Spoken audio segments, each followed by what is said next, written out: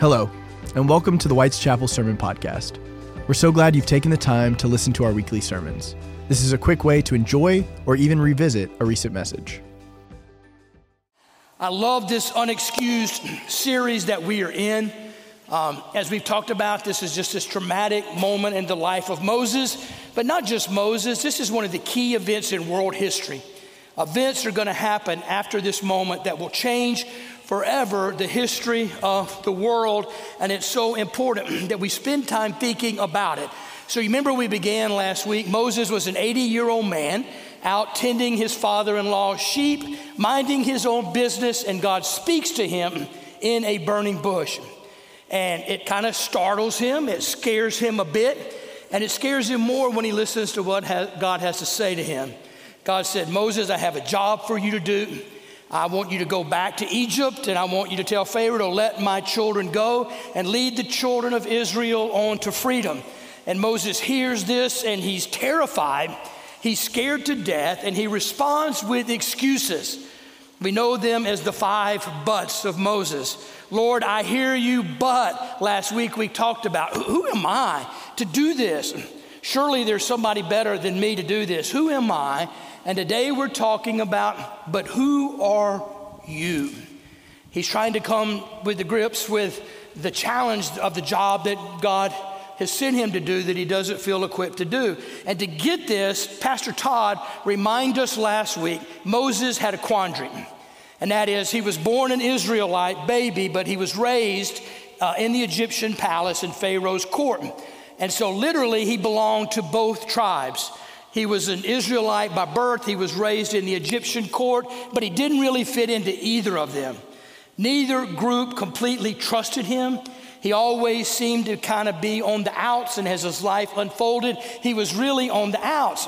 So that's what he's thinking. God, you're speaking to me to go set your children free, but I don't really know their kind of religious language. I wasn't taught this. I wasn't raised in this tradition. I'm not so sure that I know how to do what you have asked me to do. And I want us to know that Moses' quandary has been the quandary of humanity through the centuries. And that is, how do we come to grips and explain and share who God is? Because think about it. God is majestic and glorious and immortal and invisible. We sang in our opening hymn, beyond our comprehension. How in the world can we take this glory and wonder of God and describe it in our little limited language that our words can't do justice or capture? Or think about God's nature. God is transcendent. God is everlasting. God is everywhere. That is, there's an infiniteness to God that our little peanut finite brains can never comprehend.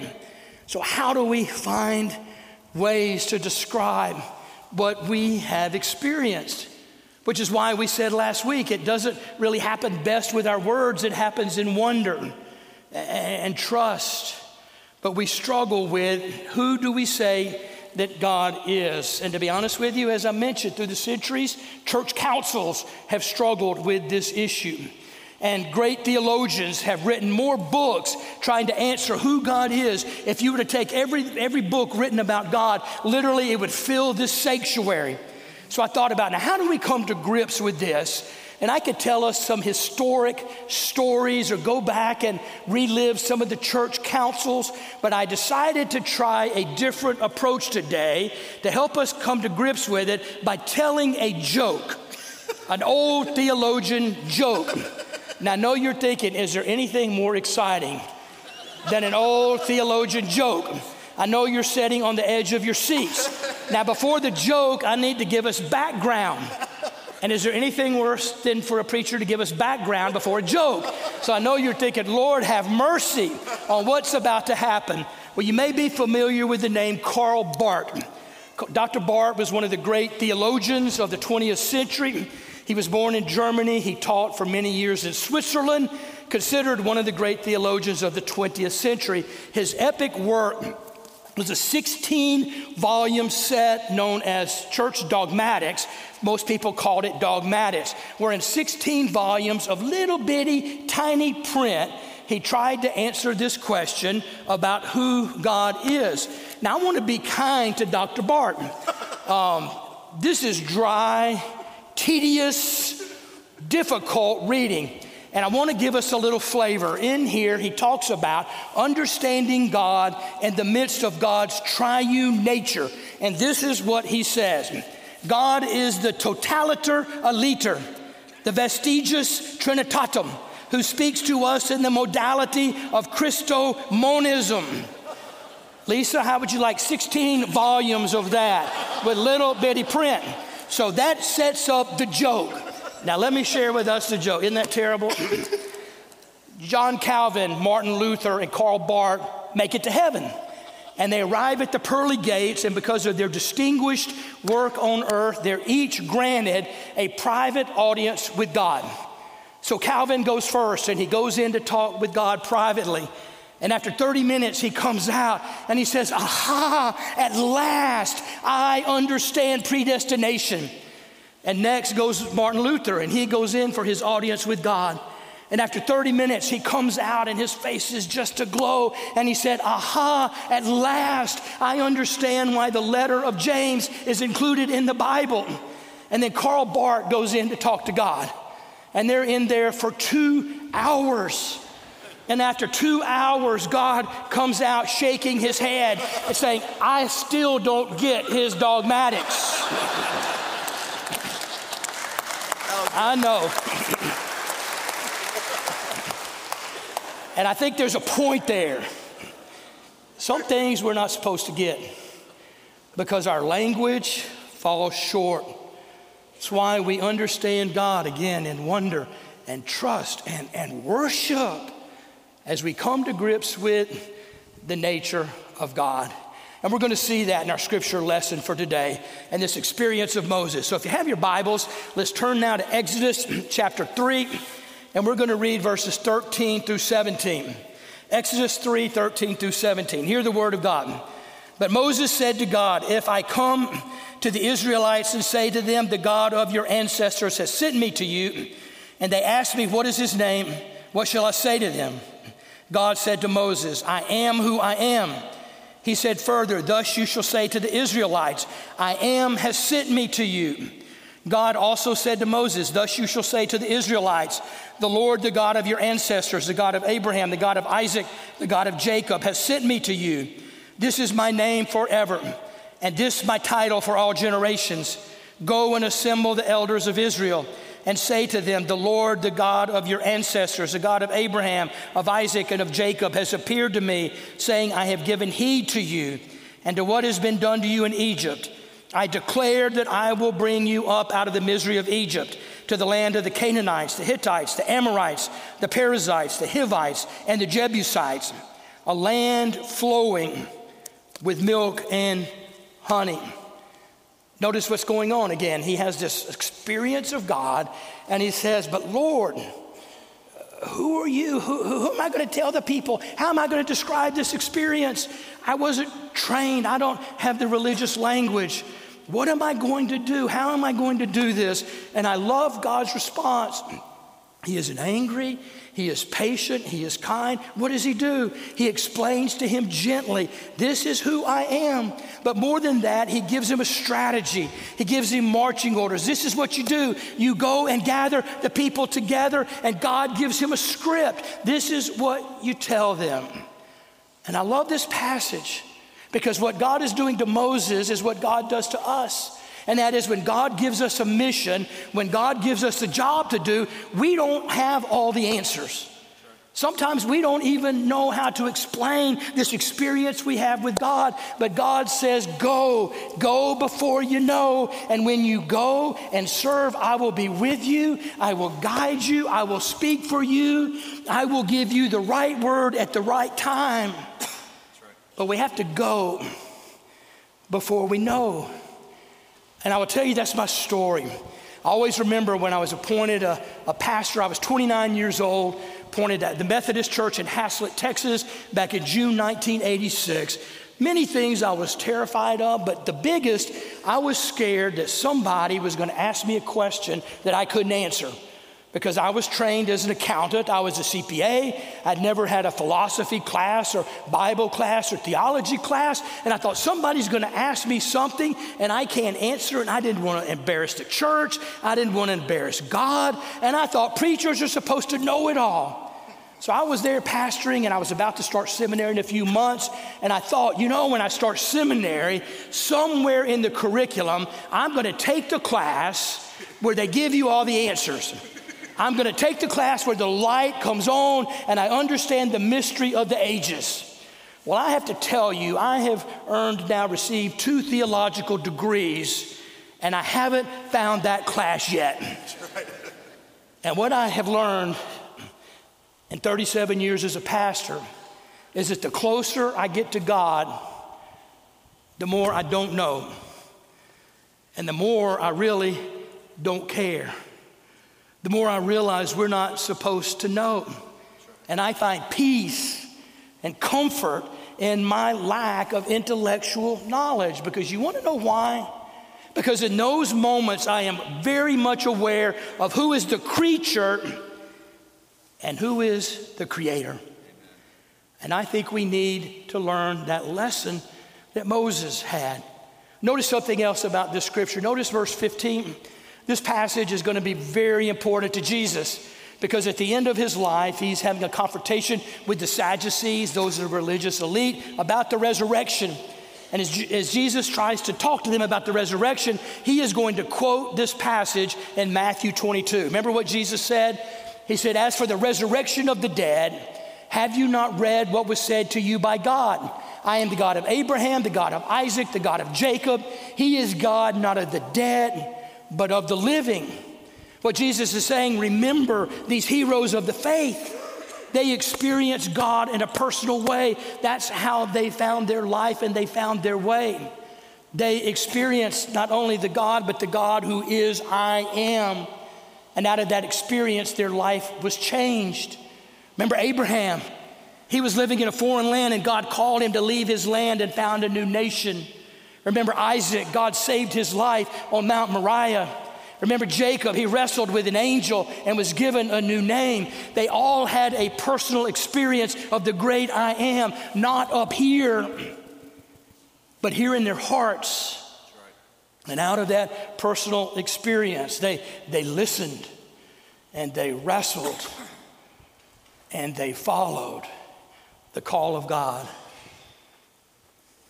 And just like we said about Moses' question last week, this question, God, who are you? It's a question that we all have to confront too.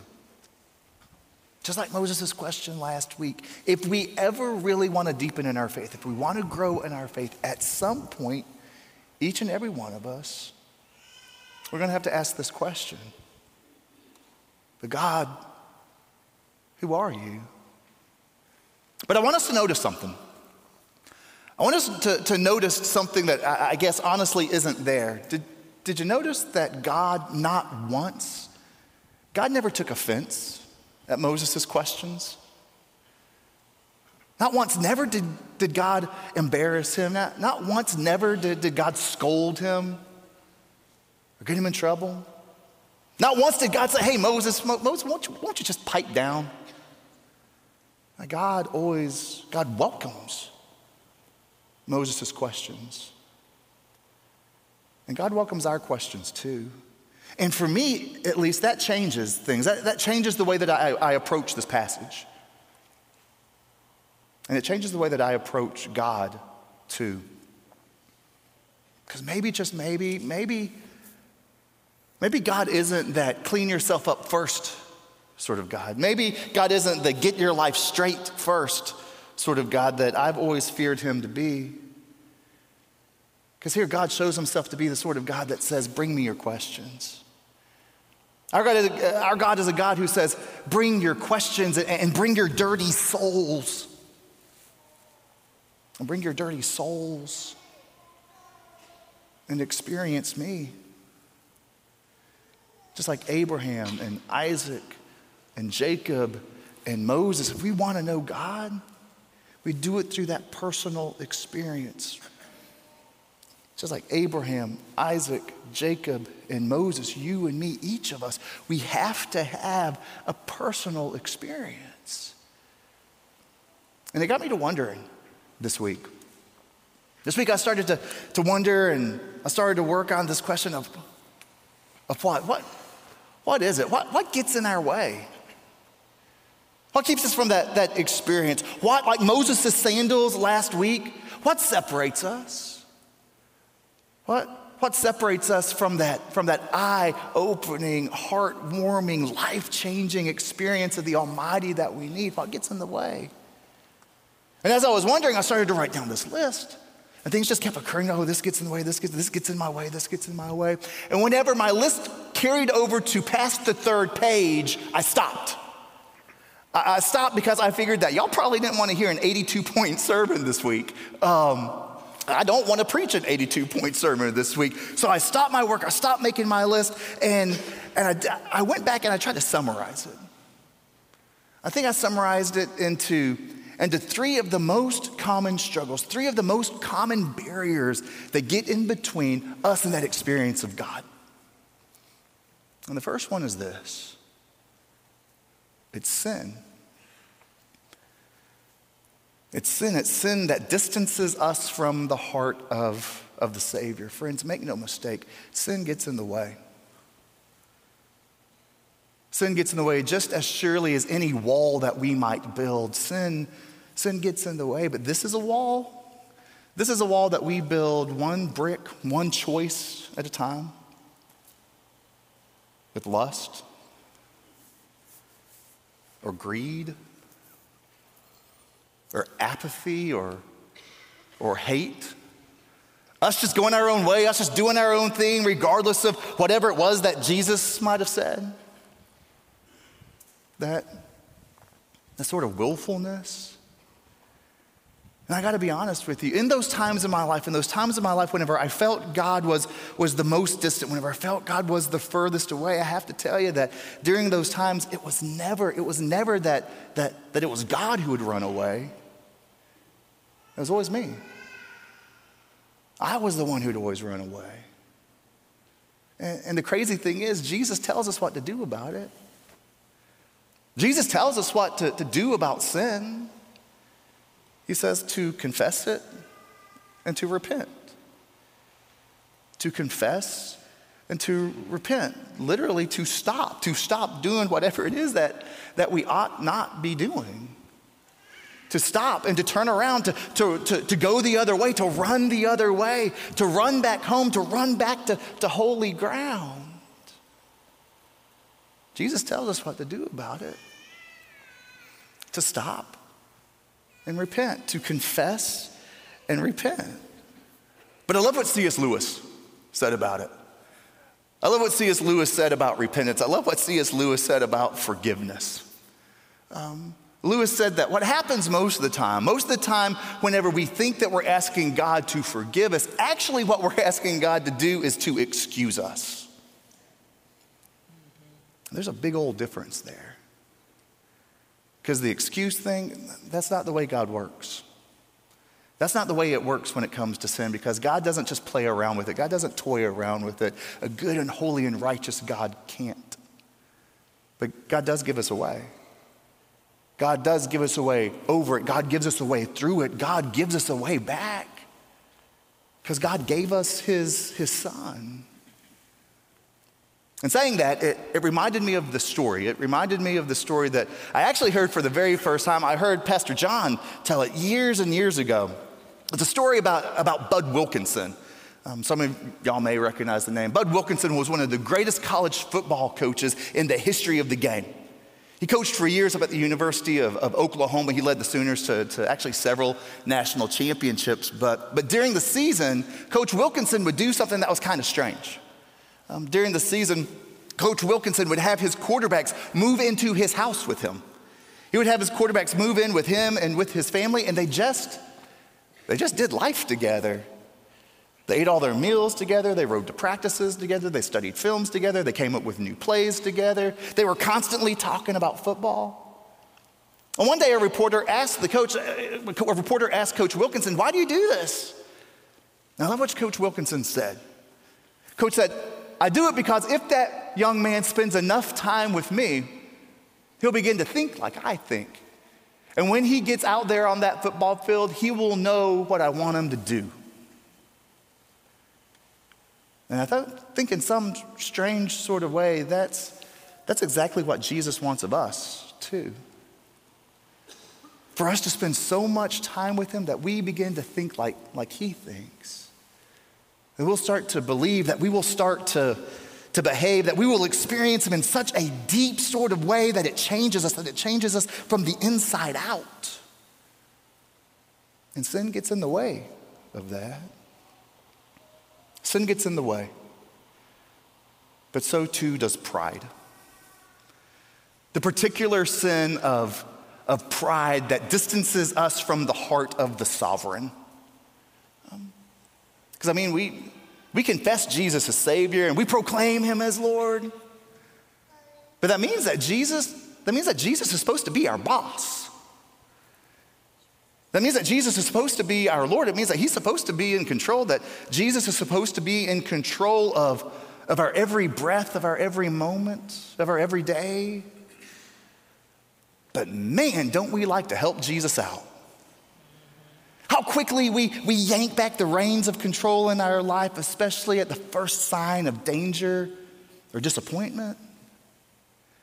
And friends, that's just pride.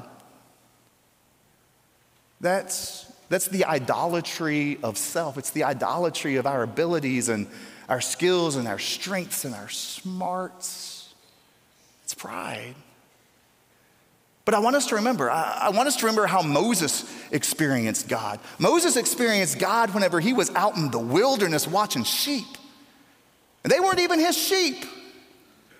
He was out there and surely he was humiliated and embarrassed and exhausted. Moses was empty, he was alone. But that's where God spoke. And so could it possibly be that our biggest barrier, that the biggest thing that keeps getting in the way, in between us and God, could it possibly be that our biggest barrier is actually us? Could it be our pride? Could it be our muchness? Could it possibly be that we haven't experienced God like that? We haven't experienced God since we can't remember when. Could it possibly be that we haven't experienced God because we haven't actually allowed ourselves any time, any real time out in the wilderness either? We're too good for that. We're too scared of that. We're too scared of what God's going to say. We're too scared of what God is going to ask. Or could it simply be that we've just simply gotten so overcommitted to our own lives that we don't have time and we don't have room and we don't have margin for anything else? Could it simply be that we have simply gotten overcommitted to our own lives, that we are undercommitted to everything else? And if that's the case, then friends, we're never going to reach the promised land. We're never going to reach this land that's flowing with milk and honey. If that's the case, then friends, we're never really actually ever going to experience God. We're never gonna to know God. This God who gives us his name, this God who gives us his personal name. I mean, it happens here. It happens in the wilderness. It happens in the wasteland here for the very first time. No one had ever heard it before. No one had ever known it before. And we only know it because Moses dared enough to ask it. You want to know who God is? You want to know what God is like? Just look at the people that God uses. The least and the lost. The losers. Ours is the God who uses broken people. Because who else is there? But that means that we got to be willing to be broken. It means that we got to be willing to be humbled and to be used. Our sin gets in the way. Our pride gets in the way. And our expectations get in the way. Our expectations that distance us from the heart of the shepherd. Have you ever thought of it like this? Have you ever noticed this, that Moses was one who was born and who was raised in the house of a king and then would go on to be a shepherd? But David was one who was a shepherd and then went on to live in the house of a king. And then Jesus was one who was both at the exact same time. Jesus was both a shepherd and a king at once. He was a sovereign and a shepherd at the same time. But what that means is that if Jesus is a shepherd, that means you and me, we got to be sheep. We got to be sheep. And the very first step, lesson number 1 of being sheep, is learning to follow. Amen. It's following. It's getting beyond all of our preconceived notions, and getting beyond all of our expectations of who God is supposed to be and what God is supposed to do. And learning to trust. It's learning to follow. It's learning to be led. Step number 1, learning to be led. And that is a learned skill for we hard-charging, trained to win overachievers. Learning to be led. We're going to learn to surrender, to submit. Because time and time again throughout the Gospels, Jesus says that's what real sheep look like. And Jesus wasn't talking about the wolves in sheep's clothing, and Jesus wasn't talking about what's almost as common these days, sheep in wolves' clothing. You know what I'm talking about there? Sheep in wolves' clothing. It's Christians who play, it's Christians who live by the standards and the rules of this world. Jesus wasn't talking about wolves in sheep's clothing or sheep in wolves' clothing. Jesus was talking about real sheep. He said, you want to call yourself a real sheep? He said, you want to call yourself a real disciple? This is what you do. You deny yourself, you pick up a cross, and you follow. Follow me with nothing held back. Follow me with no area of your life off limits. That's what it looks like. That's what it looks like to know and to trust and to follow the shepherd's lead. And our expectations just get in the way. I was doing some research this week, and so I grabbed one of my old Bibles. My mom and dad, my parents gave me this Bible the sophomore year, my sophomore year when I was in high school. And so for nearly 30 years, it has recorded, it has marked some of the highest and lowest moments of my life. Here in the front, there's a witness to some of those times whenever I felt God the closest. Times of rededication. The day I surrendered to go into ordained ministry. Here in the front is a celebration, but in the back is a record of despair. It's memories of betrayals and falls and failures. Even now, my worries, my fears, my worries for our world and for our country and for our church and for my family and for my ministry. And I struggle. I'll be honest with you. I struggle.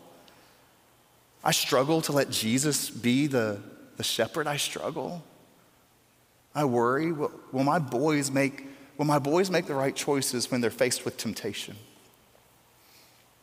And I worry about our church.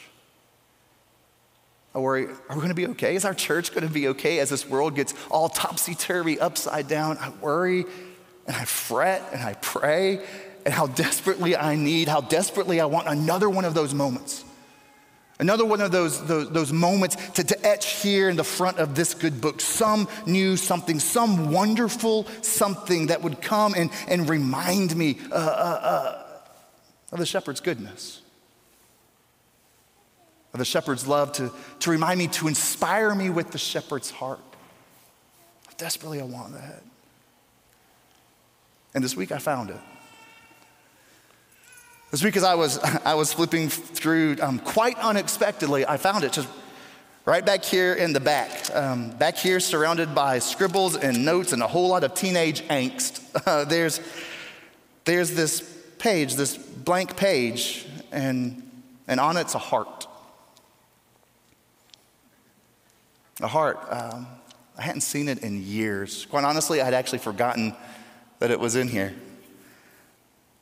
But flipping through this spiritual journal of my life, I rediscovered it. I saw it again for the very first time.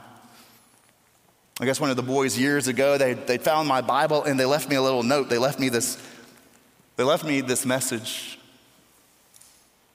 like a message in a bottle, a message trapped for over a dozen years, a heart to tell me, a heart to remind me that it's all going to be okay. It's all going to be all right. It's heart.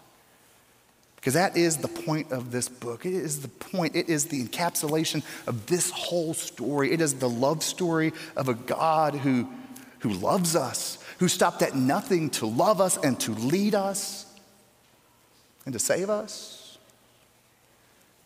It's just for us to trust him. It's just for us to follow him. It's just for us to experience him. To experience him with all of our questions, but none of our excuses. As we pray. God, this morning we come with gratitude on our hearts and our lips. God, thank you for hearing our prayers. Thank you for never giving up on us. Thank you for never leaving us. Thank you for always being faithful even whenever we're faithless. God, forgive us and draw near to us and change us. God, be the shepherd, be the sovereign, be our Savior, Lord.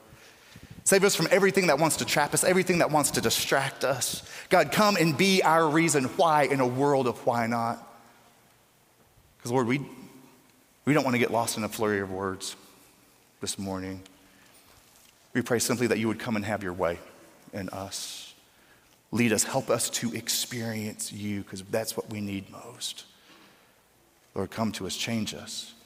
Take us and use us. Use us all and only for the glory of your name, because it's in your name that we pray.